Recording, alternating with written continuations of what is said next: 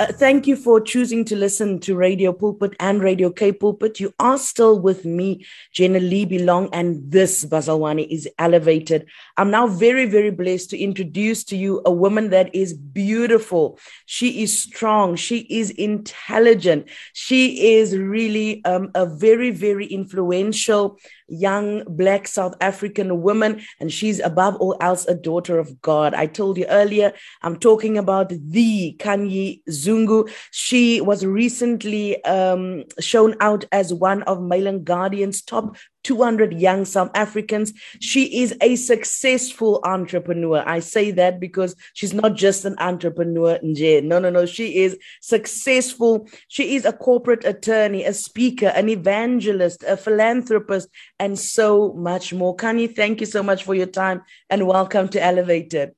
Thank you. Thank you so much. Thank you so much. It's such an honor to be here. Sure.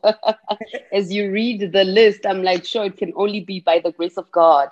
I just wanted to ask you, what does it feel like when you hear people introduce you to be called one of the top young South Africans of 2021?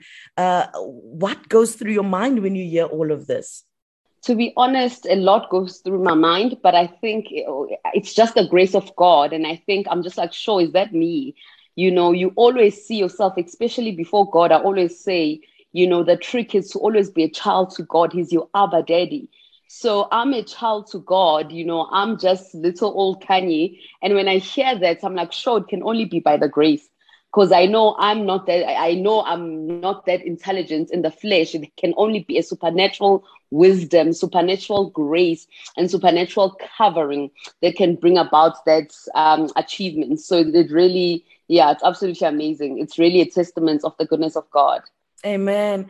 Take us back to where that grace of God has brought you from. People might know your glamorous Instagram page or your social media. They might read about you in newspapers, in magazines. But where did the grace of God fetch you from? Sure. You know, we all have a story. So I was born and bred in Pietermaritzburg, in KwaZulu-Natal. I studied. My parents were both teachers. I genuinely do not know where they could afford those high school tuitions from. I went to a really good all girls high school. And then I had to go to university. I remember my mom calling me into my bedroom. Well, you know, the house isn't that big to have my own bedroom, but me and my sister's bedroom. Mm-hmm. And she said, look, you know, your sister is still in university. Both your sisters are still in university. We genuinely do not know how me and your dad will be able to take you through university.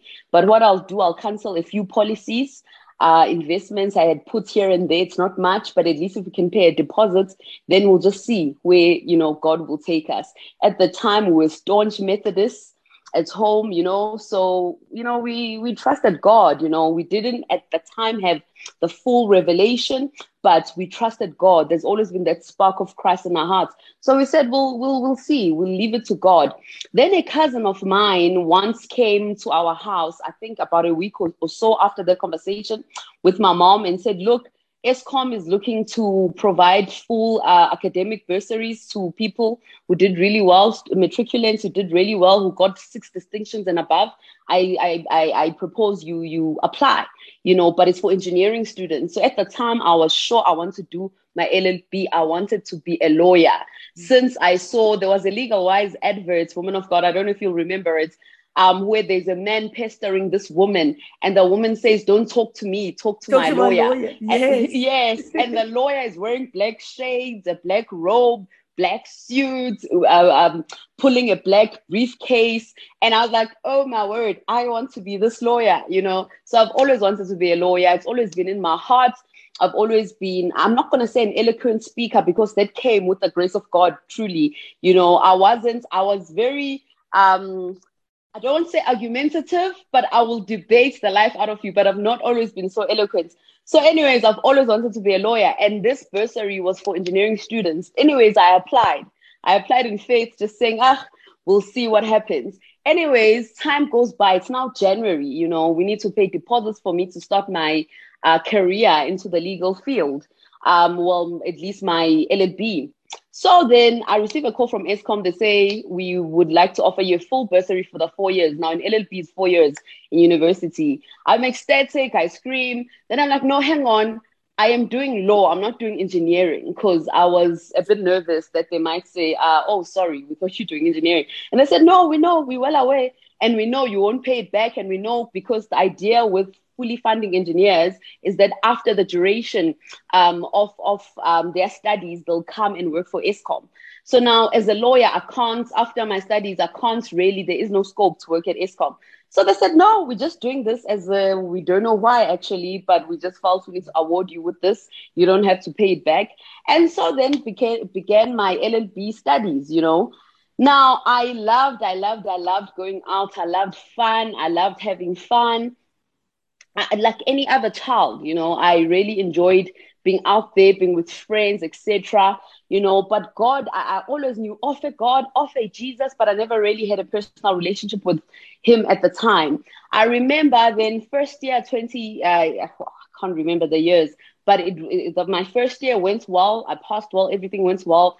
Then in my second year, I broke my leg. I broke my leg in a freak accident. Lord knows how that even happened.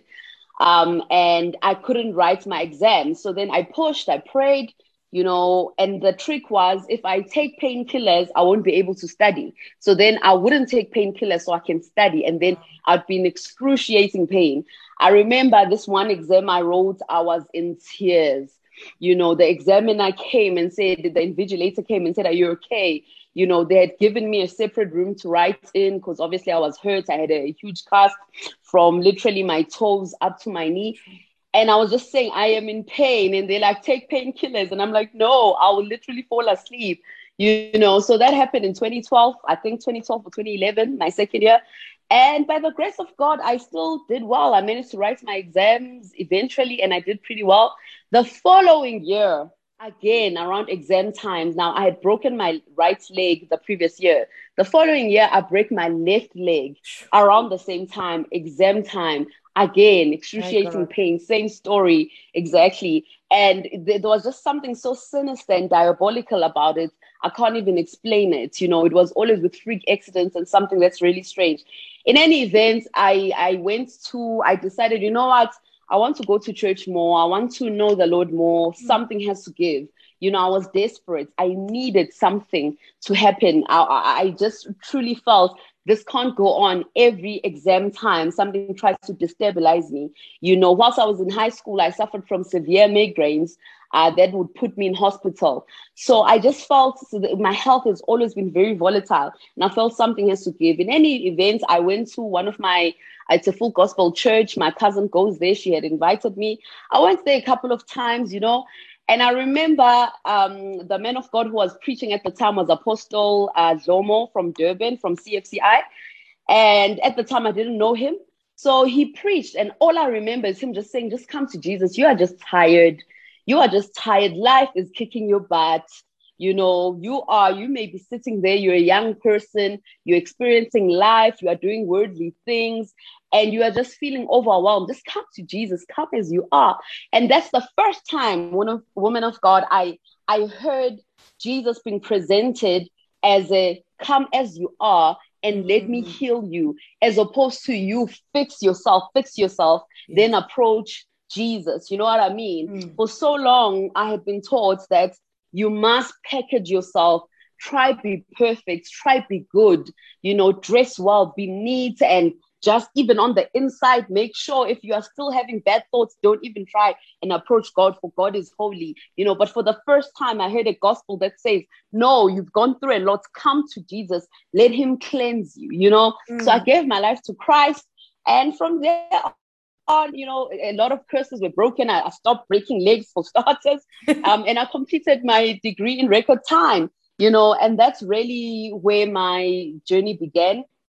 And then I don't know if we have enough time to just then chat about my training after that. So then I went to articles. I was signed by one of the large law firms in Africa that was based in Sandton at the time.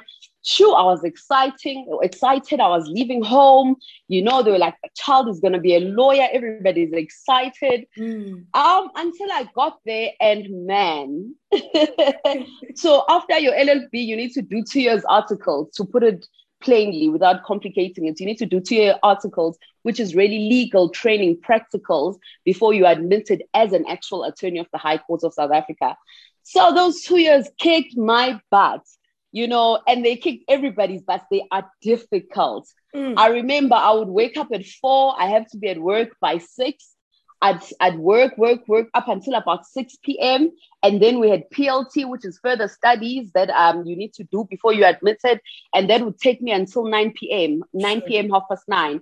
Then I'd drive home, get home around 10:30, try prepare a meal, and sleep around 11 p.m., try pray, read the word. By this time, it's midnight. Then I sleep 4 hours. Then it's 4 o'clock again, and I have to wake up. It was ridiculous. It was a lot of crying, a lot of tears.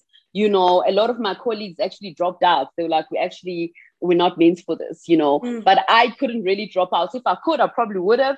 But, back home, things weren't looking good, and I needed to really commit. And God had said to me, you will be an admitted attorney. You will climb the mountain of government one day using the influence of law. And God had already given me the vision. So I knew that if he has given me the vision, he'll give me the grace to sustain me. And indeed, there was enough grace to just sustain me throughout the journey. I was admitted as an attorney. I was retained in the law firm. And I was a practicing attorney. As time went, I focused in the mining industry, and then I worked for a mining company. I headed up their legal division. At the age of 26, I was actually the youngest legal executive in the country by the grace of God. And I could see the word that God had spoken, that you will be influential. You will, even at your young age, you will influence using laws. I know people say, okay, you're a lawyer, you're an attorney. Okay. No, that's just a tool God has given me to cause influence, to bring people into the kingdom of God. Someone won't listen to me if I say, I struggled through school, I dropped out. But if I say, no, I stayed there, grace sustained me, I am actually a successful attorney today, they listen. And once I have their ear, then we can introduce the kingdom of God to them. So anyways, that's what happened. And eventually I ventured into business. As you are well aware, I have a legal consultancy firm called Loyal Solutions. That's what I'm doing currently. And very soon I'll be working for one of the government's parastatals. I can't speak about it for now. So I'll be doing both entrepreneurship, business, and corporate. So that's really my journey. That's where I'm from, to try summarize it. Listen, God is so faithful. If I listen to you, all I can say is God is so faithful. And I love how you speak about the fact that you being an attorney is just the platform that God has created for you. I mean, we can go on and on about your testimony. I mean, we're talking multi-billion rand deals, like you said, representing mining companies, and now you're moving into government as well. But I want you to speak just for a minute or two on using your corporate position for evangelism, because a lot of people feel like if you are called to be an evangelist or you're called to be in ministry, it means you cannot be in the corporate world as well. But I firmly believe in marketplace ministry, which is one of the roles that you fulfill as well. Talk to us about that. So a lot of people, and myself included, a lot of ministers, when we speak about the kingdom of God, we speak about God in the context of the church, of ministry, and we neglect the marketplace. And we forget that in Genesis, in the book of Genesis, the first thing that God wanted Adam to do was to find work. He said, here's a garden. I want you to tend to this garden. Then he says, I want you to subdue, I want you to subdue and multiply and replenish. That is work. He gave him work, not a job. Job is attached to a salary, but work is attached to purpose. That's why the Bible says on the seventh day, God rested from his work, not from his job, but from his work. God has works. and wants us to work, and work is attached to purpose. So God then places Adam and gives him the mentality of the marketplace. God doesn't say to Adam, right, I will put other people here and I want you to tell them about me. I want you to evangelize. I want you to have a ministry. I want you to tell people. And no, he says, work, girl. He says, work, my guy. That's what you need to do. You have to, the Bible in the book of Ecclesiastes says, whatever your hands find to do it. Then he says, I'll command a blessing, amen, on your hands. He says he'll bless the works of our hands. If your hands don't have anything to do, he can't command a blessing. So I'm not saying if you're in full-time ministry, not working, no, that is your work. But we need to fully understand as well the grace God has attached to the marketplace. You'll remember in the Garden of Eden, the Bible says there were 4 rivers that fed it. God is speaking about streams of income. He's saying, make sure you are replenished from different incomes. That's the marketplace. So we need to understand that God's design for man is in the marketplace. It's in ministry, but within the context, the marketplace is what, if I could put it in simply, the marketplace is what rejuvenates or what sustains for the word of God or the ministry. If you want to have a revival, you need to buy a tent. Who's going to buy that tent? Amen. Exactly. The marketplace will fund it. So I think that's very important to understand that you can do both ministry and you can do both ministry and the marketplace. The marketplace is a God idea. You know, it's one of his ideas he shows us in Genesis. And so we have to teach about that more. You are still listening to Radio Pulpit and Radio K Pulpit. We are joined by Khanyi Zungu. And Khanyi, as I said earlier, you are a successful entrepreneur. What advice do you have to women who are starting out in business on building a successful, kingdom-minded, kingdom-based business? Okay, there are a lot of things, but I'll really try summarize to one or two.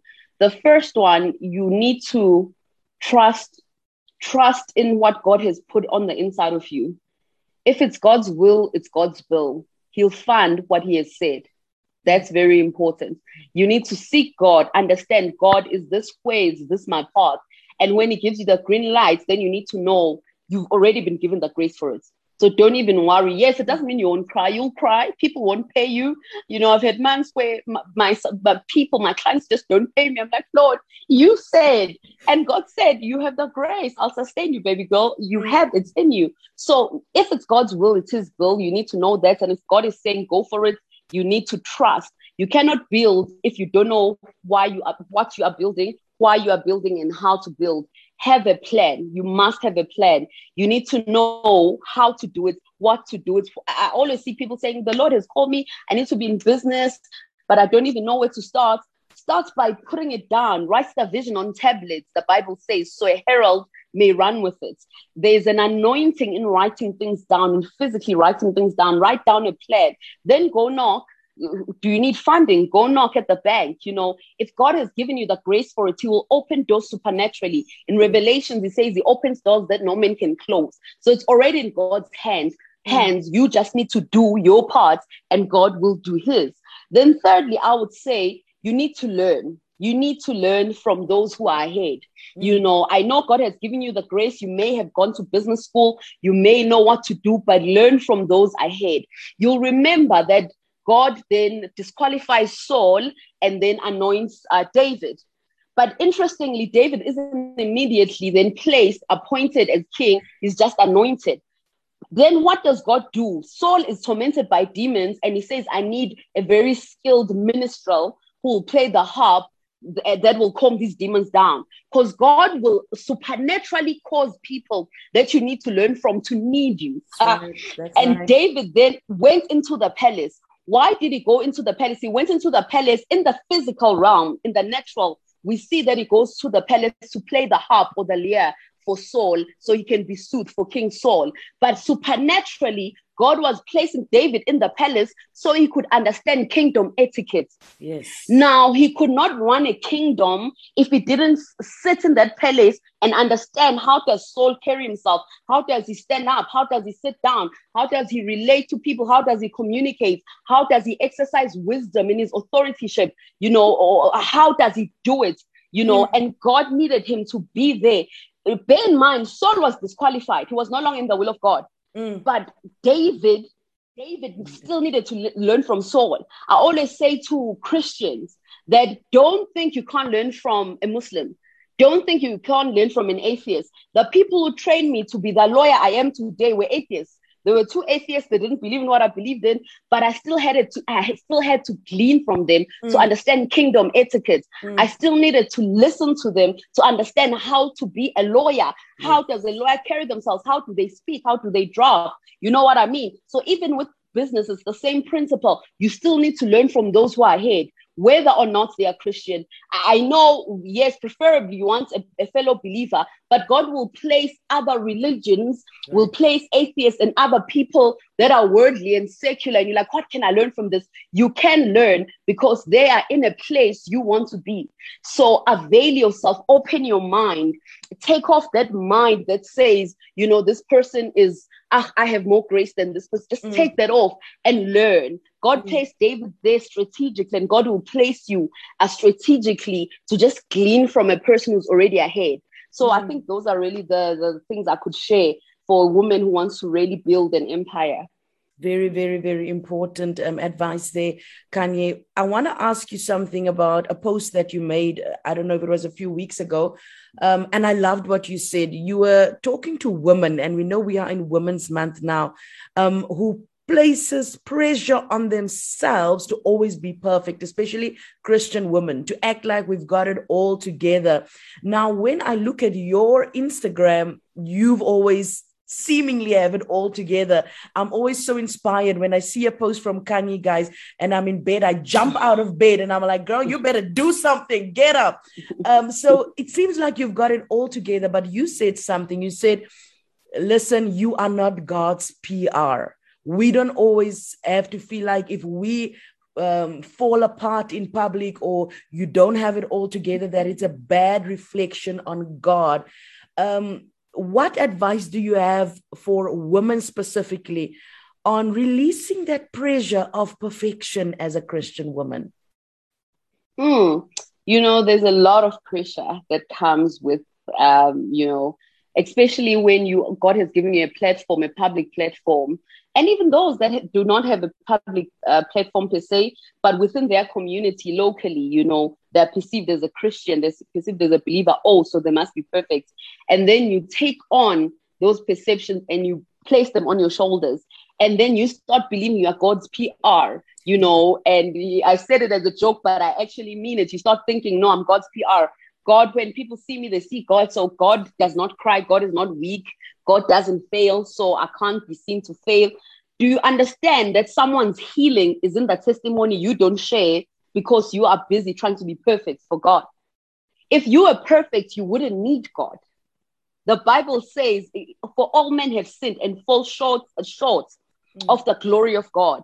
If you were perfect, and God wanted you to just exude perfection, amen, you wouldn't need Jesus. You know what I mean? Yes. But it's in the testimony of you being weak and in the testimony of you not having together, but having Christ holding you. The Bible says in him we live and move and have our being, moving in Christ, saying, no, I've failed, but I'm still moving in Christ. I am weak, but in him I am strong. I've faced impossibilities, but with him all things are possible. So I think we need to alleviate, and we need to alleviate that pressure from ourselves, and we need to understand that God designed us, knowing full well, the Bible says is Alpha Omega. There's no end in the original text. He's Alpha Omega, which means he starts, ends, starts and ends, and then starts, ends. He already knew. You know, the Bible says he knows the very hairs in your head. He already knew the course of life you ought to take. You know what I mean? And if there are failures there, and if there are detours there, he already knew. Amen. And I'm not saying go out there and broadcast everything out there. You know, I remember the angel Gabriel coming to Mary and saying, you know, greetings, you'll be blessed, and tells her that you have a child, Jesus, you ought to name him Jesus, etc. And the Bible says Mary kept these things to herself. There are things you keep to yourself, and there are things so I mustn't show you my wound, but I must show you my scar. There are some things that are too fresh for you to share out there. Yes, if you share out there whilst you are still wounded, then you bleed on the people. So it's no longer a testimony, but they just see a hurt woman who's hurt and bitter, and just they're like, you No, if this is what it is to be a believer, yeah, no, can God help you? They just say a wound. Don't show people the wound, show them a scar. Because the scar says, I have healed, but this is my mark.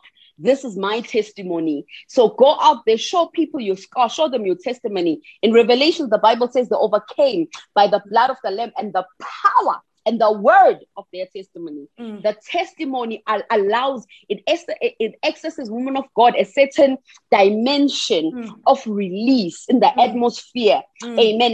It just accesses. There are people who overcome just by hearing the testimony, just by hearing your testimony, but make sure you don't bleed on them. You need to heal. Joshua says to the people in Joshua, I think it's chapter 3 or 5. No, I think it's 3. He says, you cannot go to Canaan unless I circumcise you. After he circumcises the Israelites, he then says to them, listen, I need you to first heal before we can cross. He could have literally said, all right, get your things up, we're now crossing over. But he says, I need you to heal. I've circumcised you, heal, and then we can cross over. Because God cannot use a wounded soldier. God can use a healed soldier. Whenever in battle, a soldier is wounded, how they do it is they take that wounded soldier to the back to go and be treated. When they're okay, they come back. So don't go out there and minister with your wounds and bleed on people. There's no testimony in that, but heal and then come and show them your scar. And in that testimony, there's certain overcoming that people will experience just by listening to you. That's right. Can you talk to me very quickly about the Luke 6:38 Foundation that you're also involved in? I don't know how you get time for it all, but by the grace of God, you're doing it. Tell us about it. Okay, the Luke 6:38 Foundation is my special baby. It was established many years ago. I was still a student in university. I had just received Christ. I was eager to go evangelize and share the word. And I remember going into a squatter camp in Chesterville in Durban, which was close to my university, UKZN. I went into a squatter camp, very small house, spoke to a lady. I told them Jesus loves them, God loves them, and they must accept Jesus. And the woman in Venex said, but I am hungry. And it dawned on me, it dropped on me, something dropped, and the Spirit of the Lord said, you cannot go around talking about my love and not showing it.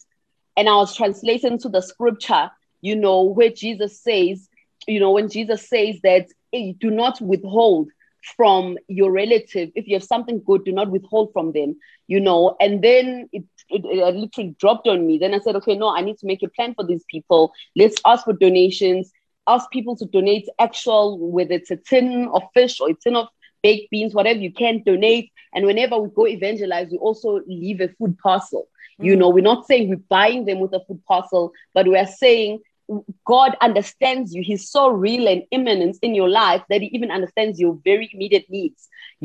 Jesus, the Bible, if you read the Gospels, it doesn't say he went about teaching and preaching. It says he went about teaching, preaching, and healing all that were sick and casting out demons. Amen. Out of all of them who were vexed by demons. In other words, Jesus not only speaks the word, but he addresses your needs. Do you have an issue of blood? Touch my garments. I'll address your physical need. I'll feed your spirit. I'll speak the word to you, but touch my garments. But let me pray for you. Let me address your physical immediate needs. And some people, their needs are food. They just need food. So that's how it started. It started when I was a student. And by the grace of God, it's just been sustained throughout all these years. And that's what we do. We have various outreaches in KZN and Gauteng, where it's really a poverty alleviation and a sanitary health-driven ministry. But obviously, within that opportunity, we share the word of God and we evangelize through that ministry. It's Women's Month. What is your message of encouragement for women? And those of you who are listening, and if you would like to get involved with the great work that Khanyi is doing at the foundation, get your pen and paper ready because we're going to share that information in a bit. But Khanyi, what is your message to women of God in this season? Sure. God is doing something interesting. I had a dream. I had a dream where we were in a taxi and the taxi had a lot of women in the taxi in the dream. And some of the women I know, some I didn't know. And in the taxi, we are all introducing ourselves to each other. And to the people that I know, I'd say, okay, this is the person I know. This is who they are. We were speaking, and then we got to a point, we all in this taxi, and we got to a point where there was a fence. We got to a point where there was a fence, and they said, no, you've gone far enough. You're not going, you're not moving past the stage.